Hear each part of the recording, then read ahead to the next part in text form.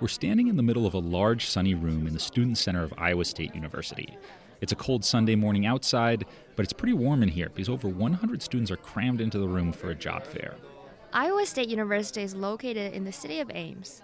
It's got a population of about 65,000 people and is right at the geographic center of the state of Iowa. But if you close your eyes and just listen to the voices all around us, we could just as easily be at a job fair out in the middle of China.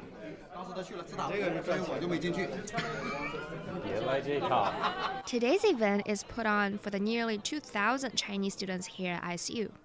And the employers here don't exactly sound like your typical dream companies for Iowa undergrads.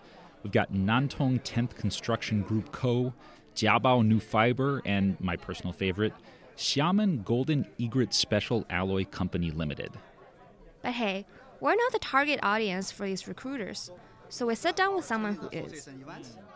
So my name is Fengshu Peng, and I'm from China, Shandong, and Zibo. But my hometown is Qufu, where Confucius was born. And how long have you been in Iowa for? 2015. It's 4 years right now. We spotted Feng Shuo because he's got the loudest laugh and the biggest personality in the room. Most of the Chinese students here are going from booth to booth, quietly handing over their resumes. But Feng Shuo is different. He's cracking jokes and telling stories with his friends. And they pushed me to drink 3 bottles of whiskey in India. Wow. Yeah, I passed out. Almost passed away. Feng Shuo grew up attending the Shaolin Kung Fu Academy in China. He had to do 400 push-ups every day, and his teachers would kick him if he couldn't finish. For high school, he transferred to an international school where he learned English and applied to American colleges. But that didn't exactly prepare him for what he saw when he stepped off the plane at Des Moines International Airport. It was so surprising to me because in China we do have some stereotype. It's like America. Everywhere is like New York. And after I come here, I come to Des Moines. It's called Des Moines International Airport.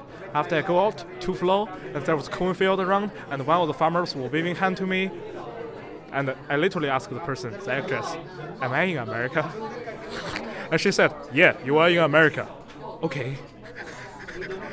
Because there was another flight to Brazil. I thought I just went to the wrong flight.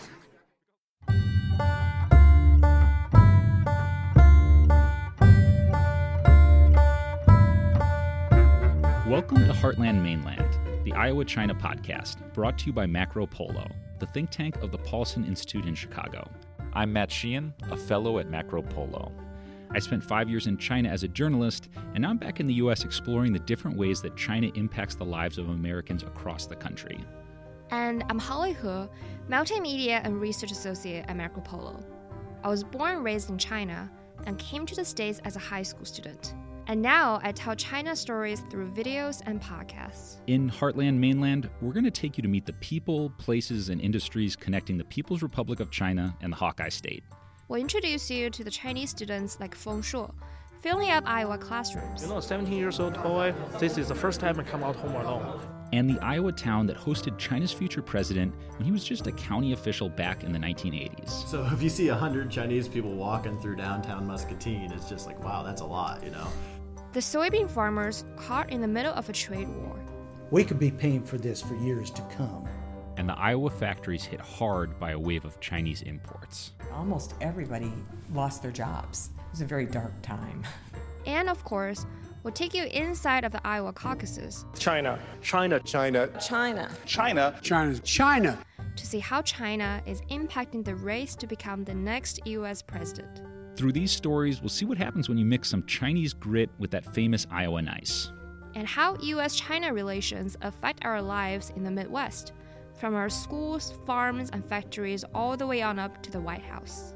Back at the job fair, students like Feng Shuo might be having a great time, but if we shift the focus from Ames, Iowa, over to Washington, D.C., things are a whole lot more tense. This comes as the Trump administration cracks down on China's involvement in U.S. intellectual property and as the trade war intensifies. As tensions between the U.S. and China have ratcheted up, Chinese students have become a political football between the countries. The Chinese government sometimes uses students as a means for industrial espionage, and also sometimes pressures students abroad on political issues. Members of the Trump administration have called those students spies, and one of the president's closest advisors has proposed an outright ban on Chinese students coming to the U.S. The controversies around Chinese students came to a boiling point during an Oval Office showdown that pitted Trump advisor Stephen Miller against Terry Branstad, the two-time governor of Iowa and current ambassador to China. The result of that showdown would deeply impact the relationship between the world's two superpowers. So, how did we get here? How did Iowa land at the center of a White House debate about U.S. national security?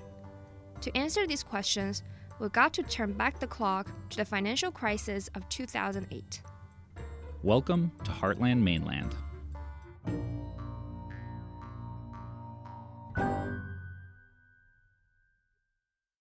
To understand how the financial crisis affected public universities in Iowa and how that all fits in with the booming international student enrollment, we headed over to speak with folks at the financial offices at Iowa State University. My name is Roberta Johnson. I'm the Director of Student Financial Aid, and I have actually worked at Iowa State for 36 years. In her more than 3 decades in that office, Roberta has seen public funding for Iowa universities steadily decline. But when the financial crisis struck, that steady decline turned into a very steep one. It was tough for everyone. 2007, 8, 9, with the recession that happened nationally, it caused a lot of states to have to pull back in because markets were bad. Nobody's investments were making any money, so it just caused a crunch all across the board. And that's where international students came in. At most U.S. public universities, in-state residents pay discounted tuition rates, but that's not enough to cover the cost of their education. Students from outside of the state and from other countries pay full tuition. That's often 2 or even 3 times as much as in-state residents pay. I think you find across the nation that a lot of schools are talking about bringing in more non-resident students because of the tuition revenue that they generate, which is necessary to maybe not to subsidize their resident students, but just to help the bottom line of the institution. The result? A huge boom in Chinese enrollment at U.S. colleges and universities, both in Iowa and around the country. So from 2008 to 2018, the number of Chinese students in the U.S. more than quadrupled to over 350,000. That made China by far the biggest source of international students coming to the U.S. Just in Iowa alone, there are over 5,000 Chinese students.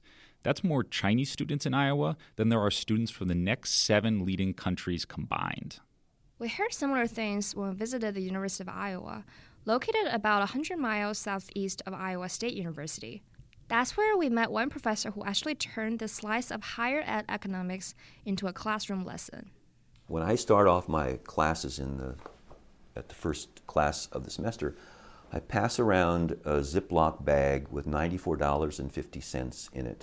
This is Ambassador Ronald McMullen. He served in the U.S. Foreign Service for over 25 years, and he's currently the ambassador in residence and a political science professor at the University of Iowa. I said each class period costs, if you're from Illinois or China and are paying full tuition, you are paying $94.50 for each class. So if you skip class, make it be worth to you $94.50. And I said, all of you who are Iowa residents, don't raise your hands, but if you're a non-Iowa resident, raise your hand. And so I said, okay, look around, Iowans, find somebody with their hand up and thank them after class for subsidizing your education.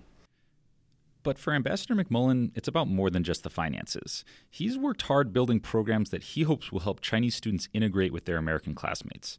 That's something that's been a real challenge here in Iowa. In an hour, the old Capitol Mall that's right next to us is kind of there's a food court and a meeting area. I would encourage you to go over there at 12:15, and you will see a large number of Chinese students having lunch there. There will be almost no Chinese students sitting at a table with non-Chinese students or vice versa. It's very, very strictly segregated. So we did what he recommended. We walked across the street to the old Capitol Mall, where we sat down with a table of Chinese students. Can you say how old you are and what year student you are?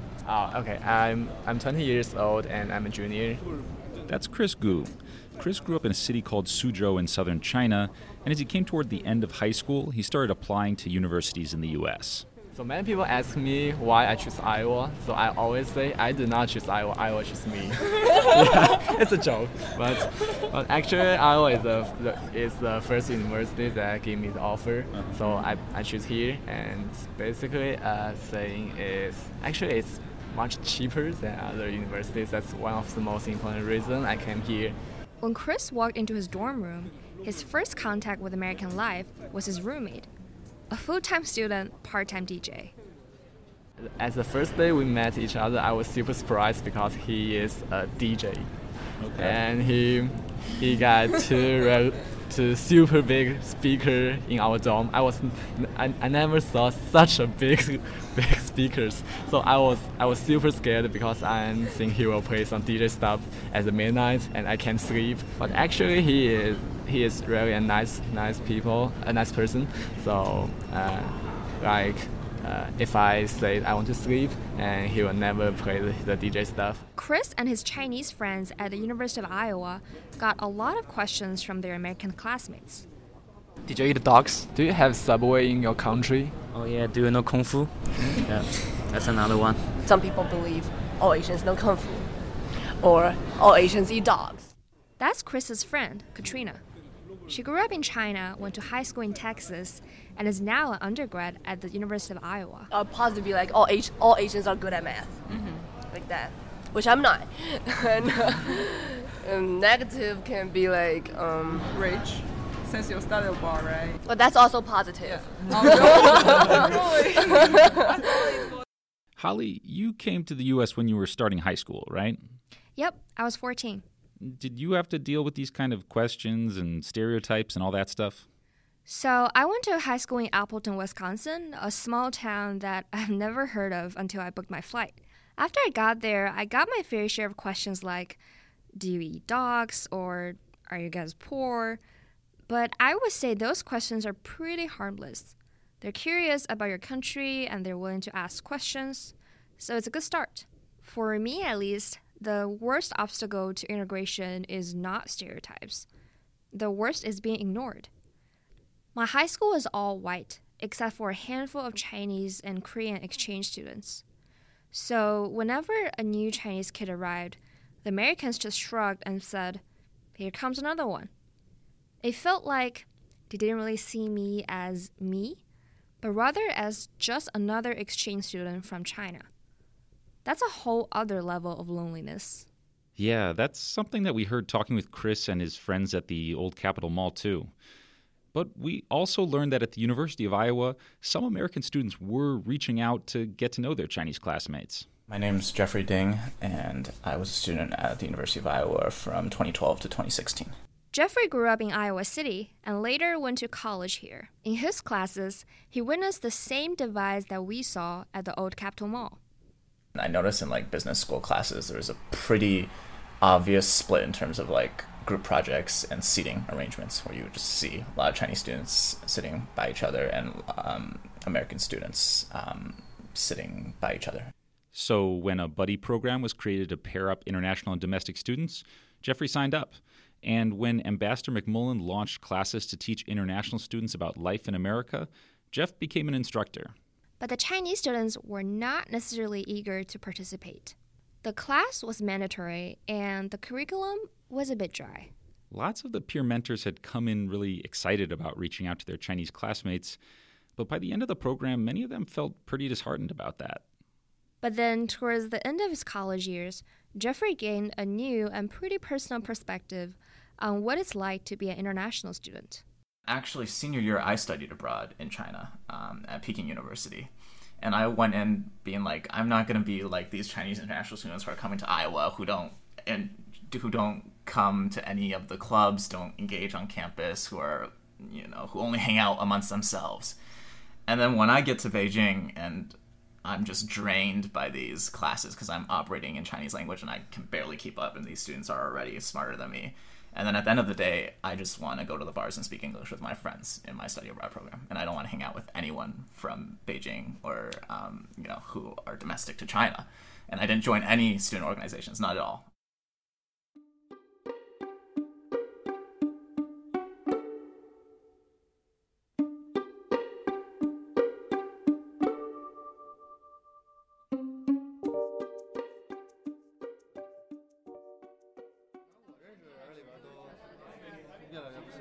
But there were some Chinese students who managed to break out of that bubble. Back at the job fair in Ames, we noticed Feng Shuo, the student who attended the Kung Fu Academy, chatting up a really international group of friends. Since arriving at ISU, he's made friends from the US, from Pakistan, Malaysia, India, Saudi Arabia, just all over the place. Yeah, it seemed like every student at the job fair who wasn't Chinese was there because of Feng Shuo. That's what's amazing about America, because in America there is diversity. In China we are so isolated. We have no idea about the world. That's why we study abroad in America. People from everywhere in the world, they are elite. They are smart. And they come to America, we share our idea, we share our experience together, and we success together. But when it comes time to graduate, every international student in the U.S. has to face the same question. What's next? Do you try to stay in the U.S. or do you head back home? So I'm still thinking about my plan. Young man like at my age. Confusion is the words that I would describe our students. Should we stay here? Should we come to China? Should we come to somewhere else? We don't know. We are too young to decide, but we need to make a decision. For Feng Shuo and his classmates, this question of where they'll be next year feels like a really personal one. But as competition between the U.S. and China is heated up, the career paths of Chinese students is also a question that the two governments are taking an interest in. For decades, the Chinese government has offered incentives to overseas students who return to China and bring cutting-edge skills learned abroad back with them. But in recent years, as China has become a more formidable competitor in science and technology, some in the U.S. have begun to worry that American universities are training Chinese students who will return home and drive China's rise in these fields. Today, Chinese students are split about their post-graduation plans. According to a survey by Purdue University, around half of Chinese students hope to stay in the U.S. for a while, but they eventually want to return to China. 14% said they plan to return to China immediately, while 10% said they wanted to stay in the U.S. permanently. The fact that this is even a question for Chinese students shows how much things have changed. Just 15 years ago, the Chinese students who came to the U.S. were a totally different breed. They were usually PhD students in science and engineering, and after graduating, the vast majority of them settled in the U.S. long term. One study found that 86% of Chinese PhDs who graduated from American schools in the early 2000s were still living in the U.S. a full decade later. At the job fair, we met someone from that cohort. My name is Rickson. I'm 37 years old now. So I came to the U.S. like 16 years ago. Wow. To pursue my PhD degree. As we arrived at the job fair this morning, Rick was on stage delivering a lecture about the ins and outs of getting a coding job in Silicon Valley. It's something that Rick knows a thing or two about. After he got his PhD in computer science at USC, he went to work for Google for about 6 years. There he helped the company to compress its data and even worked on its early self-driving cars. Eventually, Rick left Google to found his own startup, a company that helps other Chinese students find tech jobs in Silicon Valley. He sees major changes in how Chinese students today view their time studying in the U.S. compared to students from his generation. It's quite different from people who came to the country like 20 years ago. Yeah. At that time, there's a huge difference between, Chinese and American job markets, right? Mm-hmm. No matter from the compensation level or from the quality of the job. But today's Chinese students grew up in a different China, one that has its own high-tech industries, trendy cities, and hipster lifestyles. Now I think it's not like an American dream or something. It's just an option. It's an option for the upper middle class of China, a Chinese family. So they have the choice to send the kids either to the United Kingdom, UK, or Australia, or Canada, or the US. It's just an option. Holly, you're part of this generation that Rick is talking about. Does what he's saying in there reflect the attitude of your classmates and your friends? Yeah, I think so. Nowadays, we're not coming here to, flee from poverty back home. There are actually a lot of good opportunities for us back in China now. Instead, I think Chinese students kind of treat their time in the U.S. the same way Americans might feel about studying abroad, say in France or Spain. It's a time to explore a new place, to learn a new language, stuff like that. Maybe they'll choose to stay, maybe they'll head back home. But there's also been a big change in how the U.S. government views Chinese students. As China has become a more formidable country in terms of technology, there's been a lot more suspicion cast on Chinese students, especially those studying science and technology. Those suspicions really went public in February of 2018. That's when FBI Director Christopher Wray was testifying before the Senate, and the senator asked him about potential national security risks posed by Chinese students. This was what the FBI director had to say. I think in this setting, I would just say that the use of non-traditional collectors, especially in the academic setting, whether it's professors, scientists, students, we see in almost every field office that the FBI has around the country. It's not just in major cities, it's in small ones as well. It's across basically every discipline. That phrase, non-traditional collectors, refers to when a government uses civilians, like normal students or professors, to carry out espionage. And that kind of espionage that Director Wray is talking about has actually happened at Iowa State University. Back in 2014, a Chinese graduate student there was arrested and convicted of trying to use his university credentials to buy military-grade sensors that he would then illegally export back to China. It's something that Director Wray was looking to raise the alarm about in academia. They're exploiting the very open research and development environment that we have, which we all revere, but they're taking advantage of it. So one of the things we're trying to do is view the China threat as not just a whole-of-government threat, but a whole-of-society threat on their end, and I think it's going to take a whole-of-society response by us. But the phrasing that the FBI director used alarmed many people. A quote-unquote whole-of-society threat. It sounded like the FBI saw all Chinese students, immigrants, and maybe even Chinese Americans as potential spies. And that kind of language clearly found its way into President Trump's ear. According to Politico, during a closed-door dinner with CEOs, the president reportedly told them that, quote, almost every student that comes over to this country is a spy. All these tensions finally reached a boiling point in the spring of 2018, when two Trump advisors squared off in the Oval Office. One of those advisors was Stephen Miller, a hardline anti-immigration advisor to the president. On the other side was Terry Branstad, the former governor of Iowa and current ambassador to China. According to details of the meeting published in the Financial Times, Miller argued for an outright ban on visas for Chinese students in the U.S. He told Trump that the plan had two benefits. First off, it would combat the kind of spying or IP theft that the FBI was worried about. But Miller also argued that the move would be a way to get revenge against Ivy League universities. Professors at these universities had been highly critical of Trump, and Miller argued that cutting off the supply of Chinese students would hurt their bottom line. That was where Ambassador Branstad intervened. As the governor of Iowa, Branstad has seen firsthand what the financial crisis did to the budget of public universities.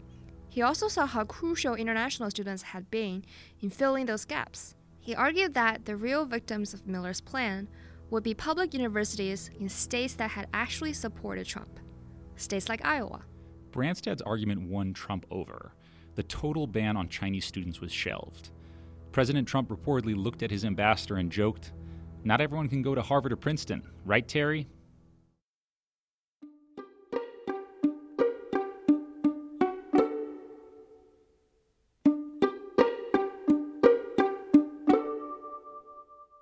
But that debate in the Oval Office hasn't been the end of the story on Chinese students and visa restrictions.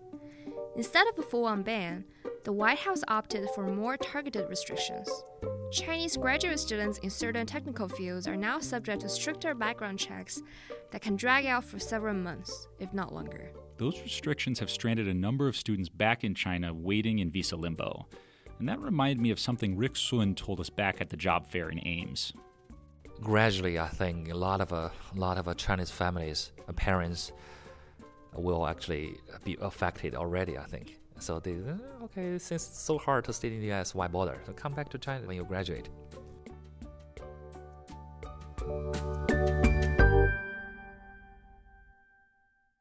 This phenomenon of large numbers of Chinese students coming to the U.S., it all started in small university towns like Ames and Iowa City. But as the impact of those local decisions went all the way up to the White House, the politics around this have gotten really tense. Still, when we zoom back in on the lives of individual Chinese students in places like Iowa, studying abroad in the U.S. can still be a really personal experience, one built on real connections between ordinary people. Yeah, while we were out recording these interviews, I discovered a crazy connection between myself and Feng Shuo. So you and I met Feng Shuo at the student job fair, and at the time I didn't know that he and I had actually crossed paths years before. A month ago, we meet in the career fair, and he was did an interview to me. And then at WeChat, I didn't recognize him. I was his face looked familiar to me, but I didn't recognize where did I meet him. Checked his WeChat moment, his pulse, and I saw his father. Oh, I know his father. Yeah, this was crazy, and it needs a little bit of backstory. So my dad is a philosophy professor at Stanford, and about 8 years ago, he was invited to give some lectures at a university in Shanghai. There, he met a young Chinese professor and invited him to come to Stanford as a visiting scholar. That professor turned out to be Feng Shuo's uncle, and in 2013, Feng Shuo and his whole family came out to visit him. My dad invited me to come out to lunch with them, and we all ate together at this little cafe on campus. After that, Feng Shuo and I wouldn't see each other again for 6 years, until the day that you and I showed up at the job fair in Ames. I was no way. I was I can't believe it's too crazy. I was no way. I was checking is your father a professor in Stanford University? And he was yeah, how do you know that? Yeah, I guess he just suspects that I was a FBI agent or something. This connection between Feng Shuo, your dad, and you, it reminds me a lot of this Chinese word 缘分. It roughly translates to something like fate or destiny, and it's used to describe when two people were meant to meet each other. You and Feng Shuo definitely has some 缘分. Yeah, 缘分 is a word you hear a lot in China, and it actually kind of feels right for describing the story of Chinese students in the U.S. and in Iowa specifically. I mean, you had these major forces all coming together to bring so many Chinese students to the U.S. in the past decade. China's rising middle class finally could afford to send their kids abroad for a better education. And at the same time, funding cuts at places like Iowa State University meant that U.S. colleges desperately needed the additional revenue from international student tuition. Now we've got similar forces driving a wedge between these countries. You got China's rising geopolitical power, issues with intellectual property theft, and America's reaction to all of that. And when that backlash almost led to a ban on Chinese students, it was Terry Branstad, the former governor of Iowa, who put a stop to it. And the 缘分 between Iowa and China goes a lot deeper than just students. In the next episode, we take you back to 1985. That was when a little-known Chinese government official came to Iowa to learn about corn processing. 27 years later, that same government official would return to Iowa, this time as the most powerful man in China. For all of that and a whole lot more, tune in to the next episode of Heartland Mainland. Heartland Mainland is written and produced by Holly He and me, Matt Sheehan. It's brought to you by Macro Polo, think tank of the Paulson Institute. To explore more about this series and our research into Chinese politics, economics, and technology, find us online at macropolo.org. That's macro as in macroeconomics and polo as in marcopolo.org. We'd like to thank Ash and Spencer for the music used in Heartland Mainland. We'd like to thank our student fellow Shi Yunwen and our intern Uje Julia Song for all their work on research and production. We'd also like to thank Swallow Yan for his help in Des Moines. I'm Matt Sheehan. And I'm Holly He, signing off from Macro Polo, the think tank of the Paulson Institute in Chicago.